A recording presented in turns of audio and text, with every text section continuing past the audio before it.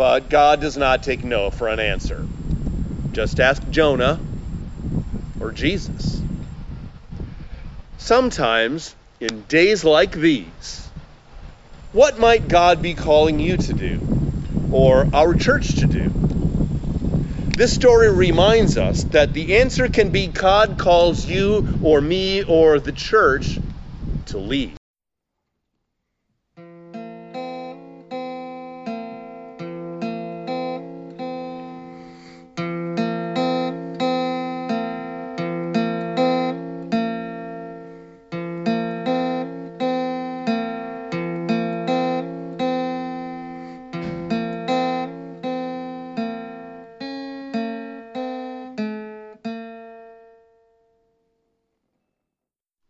Welcome to this August 30th edition of The Red-Headed Preacher, and it comes to you from Lorel Park in Skokie, Illinois. That's where it was recorded.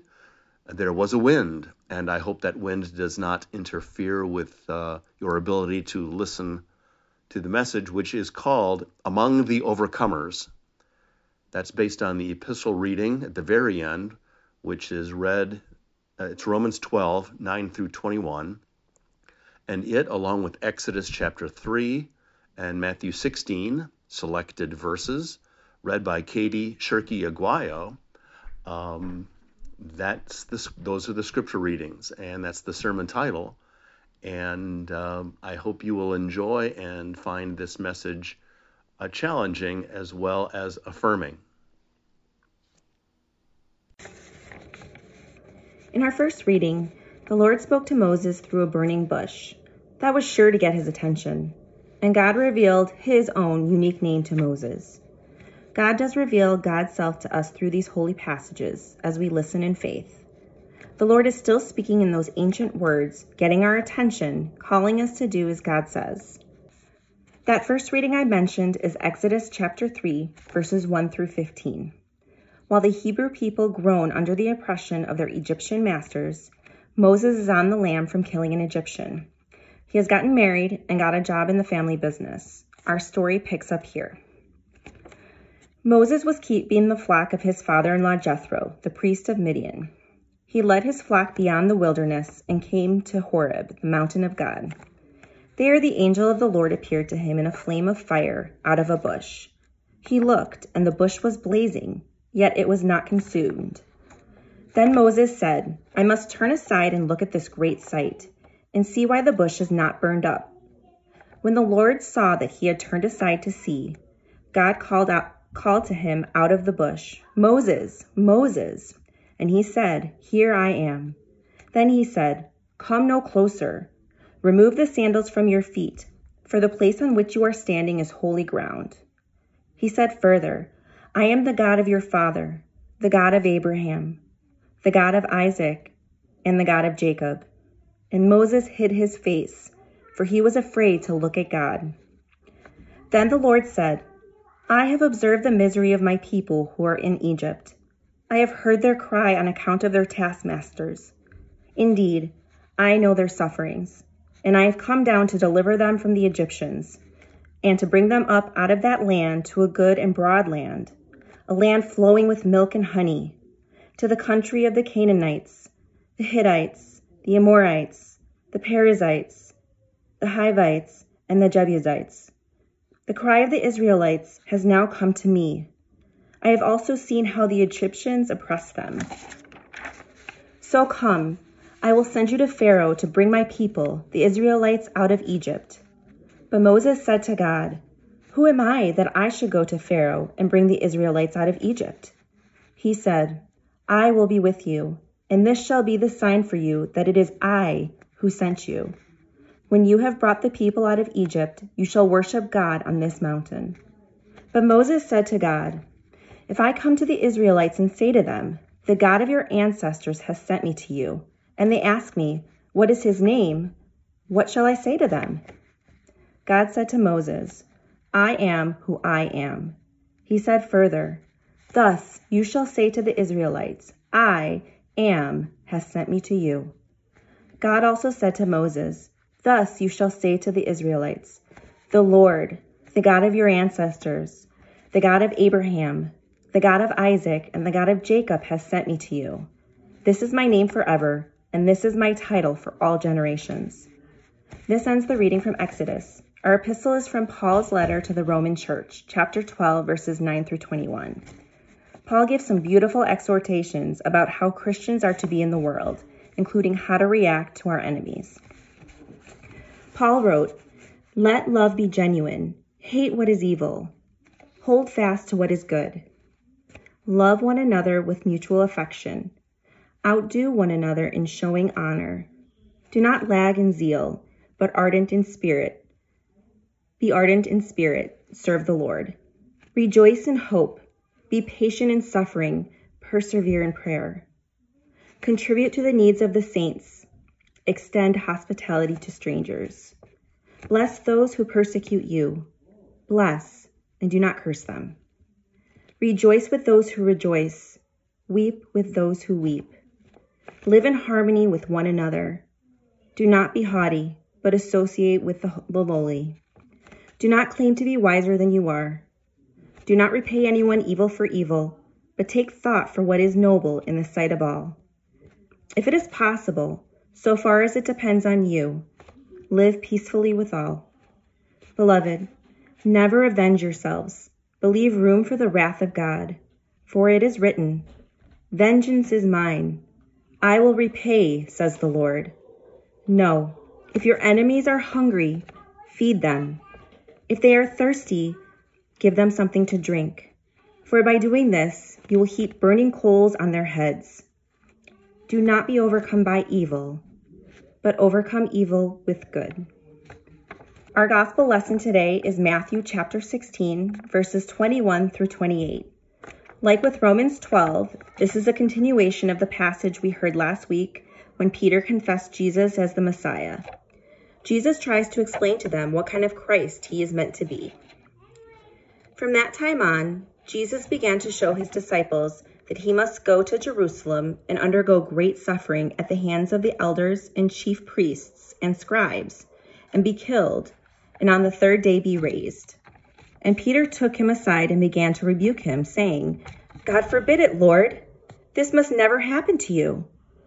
But he turned and said to Peter, "Get behind me, Satan. You are a stumbling block to me, for you are setting your mind not on divine things, but on human things." Then Jesus told his disciples, "If any want to become my followers, let them deny themselves and take up their cross and follow me. For those who want to save their life will lose it, and those who lose their life for my sake will find it. For what will it profit them if they gain the whole world but forfeit their life? Or what will they give in return for their life? For the Son of Man is to come with his angels in the glory of his Father, and then he will repay everyone for what has been done. Truly, I tell you, there are some standing here who will not taste death before they see the Son of Man coming in his kingdom." Here ends the reading of Matthew and our scriptures for this morning's service. May God give us a wise understanding of this, God's holy word. Every day, it seems like there is something new for you and I to cope with. News about COVID, or what's happening in Washington, one or the other party's convention. Our church's turn to provide for the community kitchen's meal. Another black person and or police officer and or citizen killed or injured. Wildfires in California, Hurricane Laura doing their damage. Another peaceful protest against racial injustice ruined by later violence, looting, or those Kenosha murders. It can leave you or me feeling helpless. It does not have to. Now, in terms of learning more about systemic racism, I've shared with you books to read, and there are many other ways to learn more. The Micah 6-8 committee offered the white privilege course, and I know there are plenty of places either to donate or to get involved one way or another, including through our United Church of Christ and other avenues of broader outreach.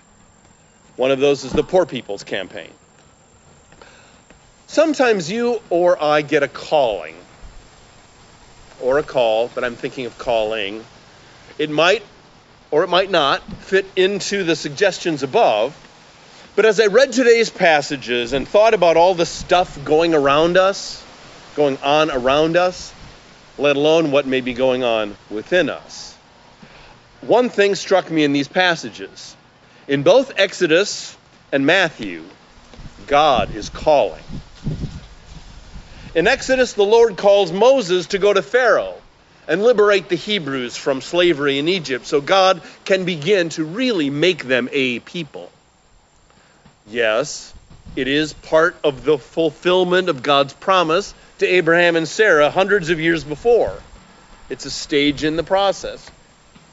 But this call is also born out of God hearing their cries. It comes out of God's empathy for their suffering. You heard Katy read it.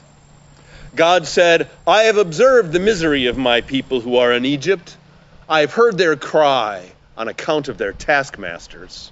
Indeed, I know their sufferings, and I have come down to deliver them from the Egyptians. So come, I will send you to Pharaoh to bring my people, the Israelites, out of Egypt."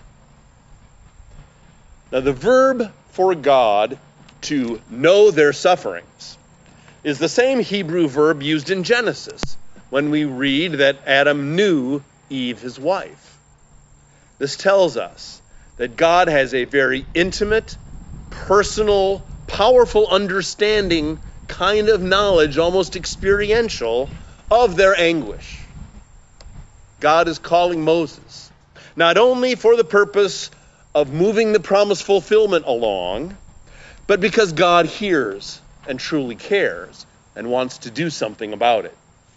Out of that, God calls Moses. And specifically for this message, God calls Moses to lead. Moses resists. He poses questions and resists. He is unfit for such a calling. He's got reasons, to say no. But, he's even persona non grata in Egypt because he killed an Egyptian in defense of a fellow Hebrew. But God does not take no for an answer. Just ask Jonah or Jesus. Sometimes, in days like these, what might God be calling you to do, or our church to do? This story reminds us that the answer can be God calls you or me or the church to lead. This church has leaders. It has been blessed by the stewardship of leaders throughout our 153-year history. And in these times, with awakened and acted desires to be allies in the struggle for racial equality on a deep scale, with COVID gumming up the works of our old patterns and passions, with an economy laid low by high unemployment, in these times, the Lord may be calling us for leaders to help us address and participate in these arenas. As the words of one hymn go, new occasions teach new duties. Time makes ancient good uncouth. God calls certain folks, even if he, she, or they do not see that or do not want to see that, to lead. There's an old saying, God does not call the equipped, God equips the called. And some people may feel, I'm not equipped to do this. I don't have these gifts. Well, God will take care of that. God calls certain folks to lead, even if they feel, no, you got to be looking for somebody else. Sometimes that call comes from God's hurting heart. Often you or I may resist a call from God, maybe for years. Let me share with you some words from retired UCC pastor and commentator Catherine Matthews. She wrote, "This isn't just a lovely story or a reassuring moment in the faith life of Moses. This is the story of his call from God. And that all-powerful, too awesome to behold God still calls and acts today through the small, intimidated humans God loves. Like Moses, we might consider ourselves inadequate.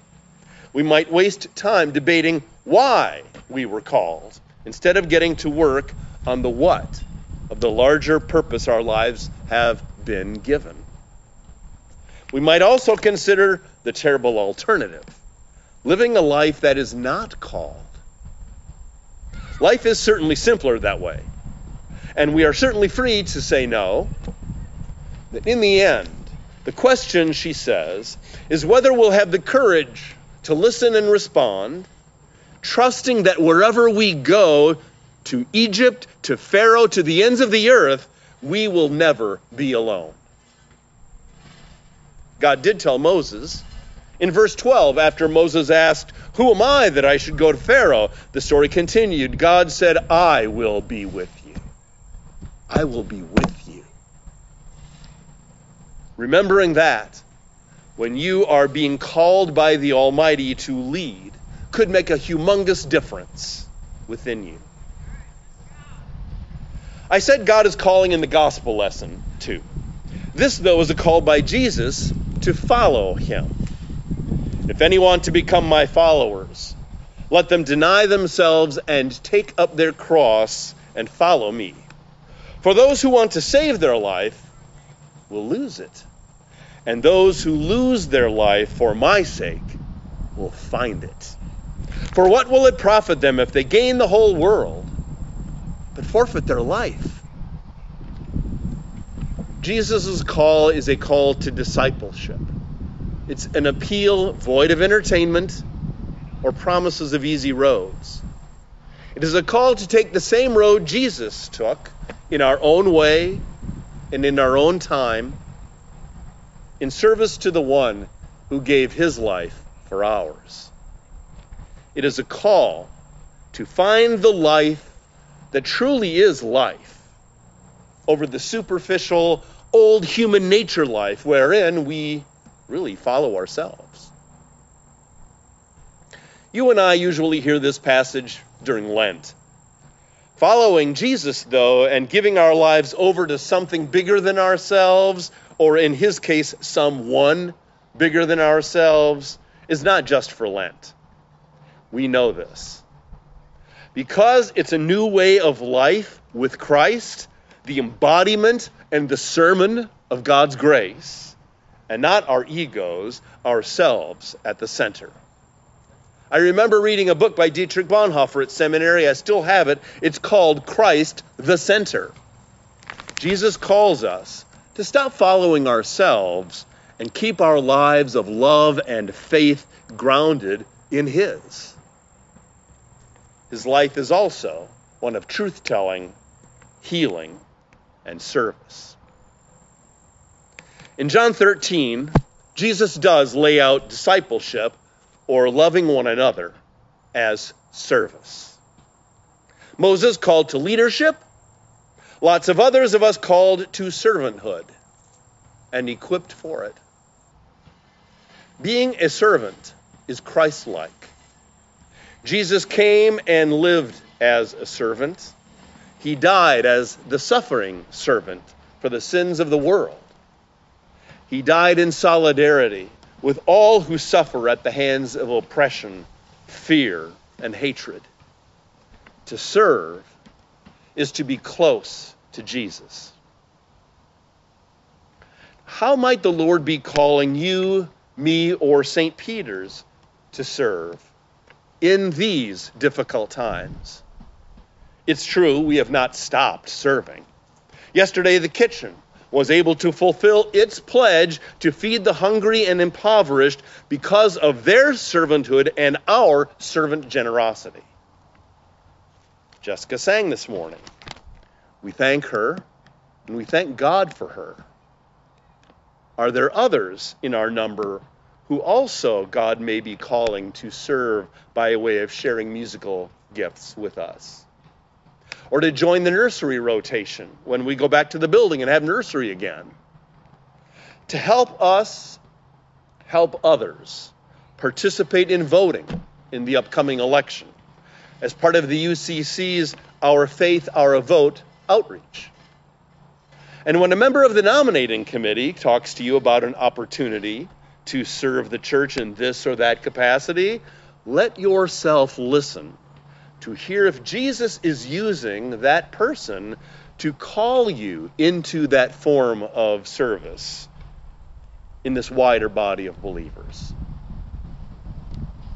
I cannot leave the topic of service and leadership without acknowledging that much, if not most, of great and effective leadership and great service is servant leadership. Think about it. Who among us is someone to whom we have given or who has earned authority in a family, in a church, or some beneficial agency?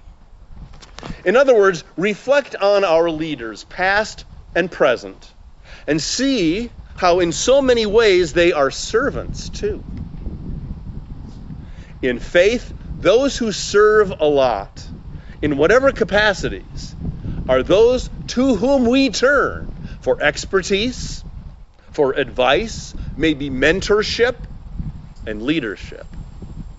Moses was the called leader, but he had to do so much of the work and bore so much of the stress and strain of the Exodus and those 40 wilderness years and all these bickering people. He was clearly also their servant, a servant leader. This was first pointed out to me in seminary. Those who lead often start out first as servants, and whether it was their next calling or not, they find themselves in positions of authority. If there was a priest, a rabbi, or minister who turned away from visiting and calling, from working on sermons and helping staff the committees and boards, and yet, at the same time, whose demeanor, if not his or her words, came across as demanding, expecting others to do more than their fair share, or even be indifferent, how much authority is that pastor, priest, or rabbi really going to have? If you do not have a servant's heart, you probably do not belong in the ministry. And if God has not called you, then you certainly are in the wrong place. Pastoral ministry is but one small example. I think of our Women's Guild, and its board members do lead by the services they provide to the Guild and to St. Peter's.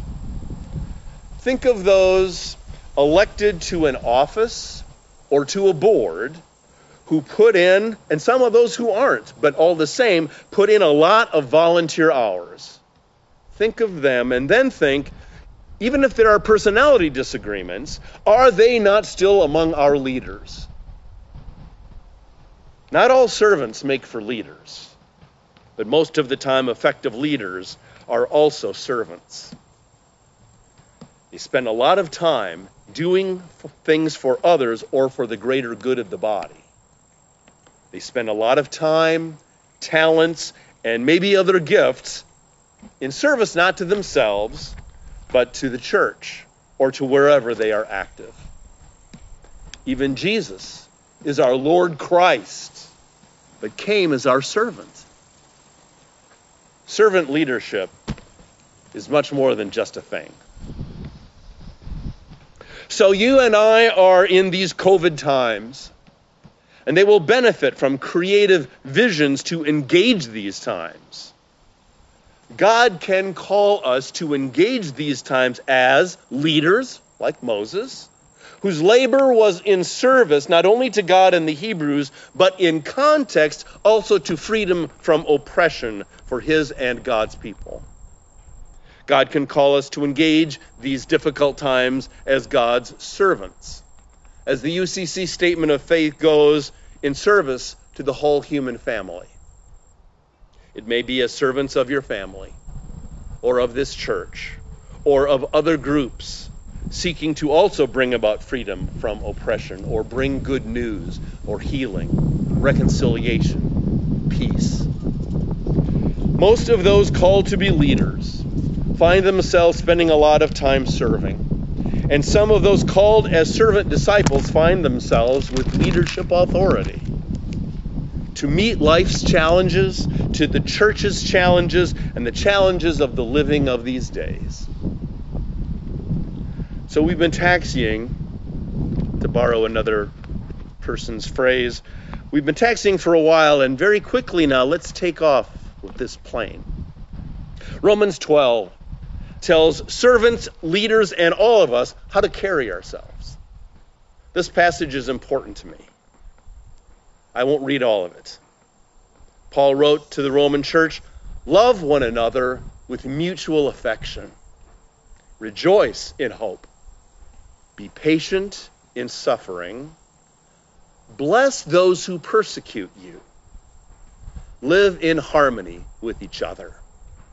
Do not repay anyone evil for evil, but take thought for what is noble in the sight of all.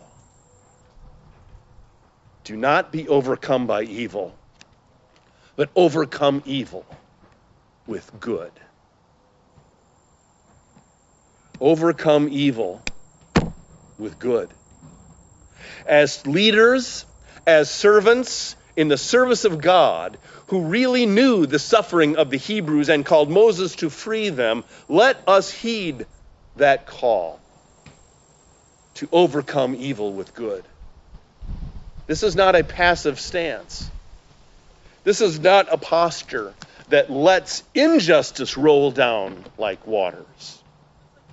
As leaders and servant leaders and servants, let us join and be among the overcomers who will one fine day, by the grace of God, overcome evil with good. Let's you and me be among the overcomers. Amen? Amen. Amen.